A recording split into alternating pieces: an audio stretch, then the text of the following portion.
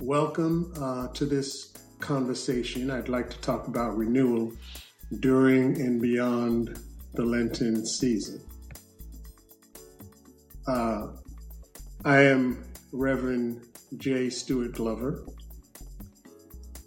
I'm here today with my wife, Stephanie, and as Christians, we would like to talk for a little while about renewal during and beyond Lent. The Lenten season is a 40-day period leading to the celebration of Easter, or as some call it, Resurrection Sunday. So it begins on Ash Wednesday.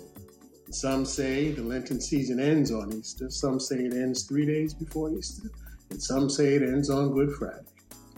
But rather than get into a technical dispute, different traditions count the days differently and observe Lent in different ways. So rather than get into a technical dispute, I would like to talk about how I view the Lenten season. And of course, we invite you to join and let your voice be heard, because I believe that we can learn from one another. Now, a scripture that comes to mind from the Old Testament is a scriptural passage from the prophetic book of Joel, the second chapter, verses 12 and 13. The prophet says, "Even now declares the Lord, return to me with all your heart, with fasting and weeping and mourning. Rend your heart and not your garments. Return to the Lord your God." So now this is one portion of scripture that is traditionally read during this time of Lent. So to add a little context, let me say this. The people in the prophet's audience had departed from living in accordance with the law as given by Moses to the people of Israel. But I think it's important for us to look into the frailty of their human condition before we rush to judgment. There were social conditions that negatively impacted their overall well-being. The hardships of their life included drought, famine, hunger, extreme poverty, sickness, disease, and military invasions that took them into captivity. They were oppressed and exploited, and these conditions went on for hundreds of years, and these people were driven into despair. Secondly, as we look into their condition, there were internal pullings or inclinations towards sin. They have been referred to in the biblical text as a stiff-necked people, an adulterous generation, an idolatrous people. They were rebellious, they resisted and rejected God and even killed his prophets. So when you combine the hardships of their lived experience with their own proclivity towards sin, we end up with a people who are in despair. Desolation has overtaken them, and they are driven to hopelessness, diminished faith, and they've lost all trust in God. So in our text, it was in this context of despair that God shows up and speaks through the prophet, extending this invitation to return to God. "Even now, declares the Lord, return to me with all your heart, with fasting and weeping and mourning."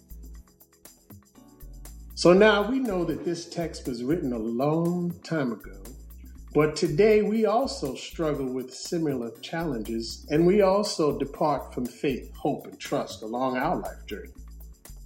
After all, we live in a world that is plagued with war, senseless violence in the streets, poverty, inflation, sickness, political tensions that certainly can have an impact on our well-being. And tragically, sometimes we also allow ourselves to be overwhelmed, and we're set on a trajectory towards hopelessness and despair. So where can we begin? We're not left without guidance. Thanks be to God, for the scripture says, return to God with fasting and weeping and mourning. Rend your heart and not your garments. This portion of scripture is a call to repentance, and fasting was part of it. For fasting is a way to tame the flesh, and it allows us to see a little more clearly relative to the things of God. But please note that if you are taking medication, if you're on medications, this type of fasting is probably not for you. Now, I will say that in some traditions, people have been led to give up things that represent this call to fasting as a sacrifice. Some people give up meat and eat fish. Some people will give up something that they really like a latte, ice cream, potato chips. But I think it's a rather reductionist view of being renewed during and beyond the Lenten season to focus on these small sacrifices. So my wife is here today, and I wanted to ask her, Stephanie, what do you think about this type of fasting? Well, I would have to give up jelly beans, but that's just me being a wise guy. But one thing I do agree with is that if you're on medication and you have to eat something to take the medication, it may not be a good idea to not eat. But the thing that I think about is what about people who can't afford meat or fish? You know, they can't afford to give up meat because they have no meat, and they can't afford to substitute it with fish because they can't afford the fish. So how do they participate in the Lent fast? Are they just left out? Okay, so that's a good point, Stephanie. I think that this tradition perhaps was created and postured from a posture of privilege, that we even have those things. So I guess that brings our attention to the fact that the idea of fasting and sacrificial, the giving up of something, goes way beyond a portion of food. There's a greater calling to things that we can give up. So I suggest that there are other things that we can give up or abstain from during and beyond this Lenten season. How about giving up bitterness? How about abstaining from unforgiveness and harmful rhetoric? Even abstaining from harmful religious rhetoric. Yeah, I'm talking about language that hurts people instead of building them up. How about if we leave that out of our daily diet? So yes, there are things that we can give up besides food. So then the scripture went on to say, and I won't be long here today, but the scripture went on to say, rend your heart and not your garments. So in this way, God is looking for more than an outward expression of grief and sorrow.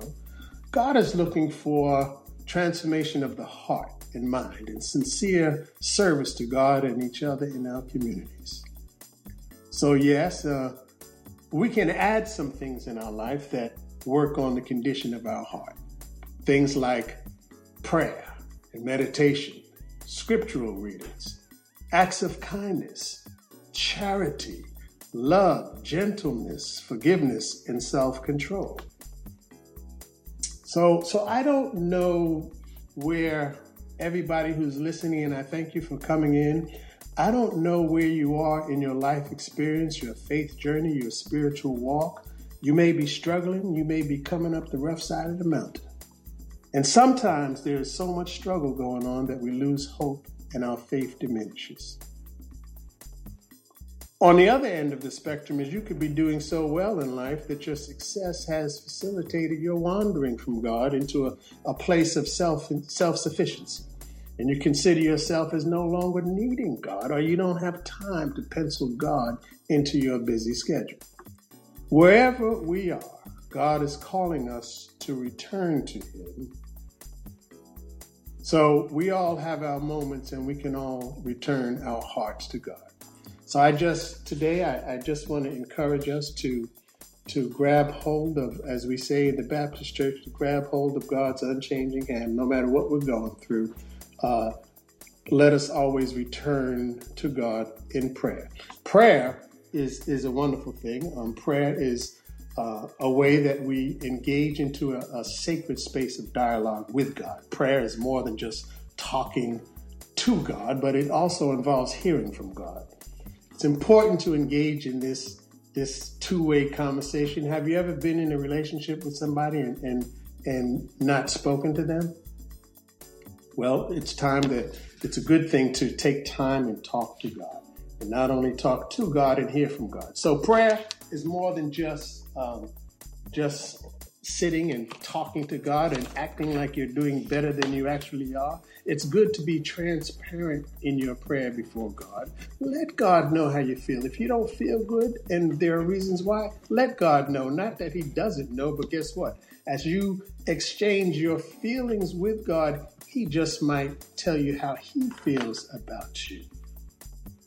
So prayer is a wonderful thing, and prayer is not only just about talking. Prayer is about meditation. You can sit with a portion of scripture and read it over and over and over and expect to hear from God. You can sit with a poem. You can sit with a song and listen to the words and think about God, and God can speak to you through a poem. So in closing, I would just like to say that during this Lenten season that we can look forward to the transformation of our hearts and minds as we draw close to God in preparation for the celebration of Easter. Now, Lent is more about renewal than it is about giving up potato chips or French fries. So let's and jelly beans, as my wife says. So let's just look forward to embracing the love, justice, and peace of God. During this Lenten season, let us grow spiritually and mature in the love of God and be a people that strive towards love, justice, and peace in this world. Thank you all for coming in, and I hope to join with you again shortly. Thank you and goodbye.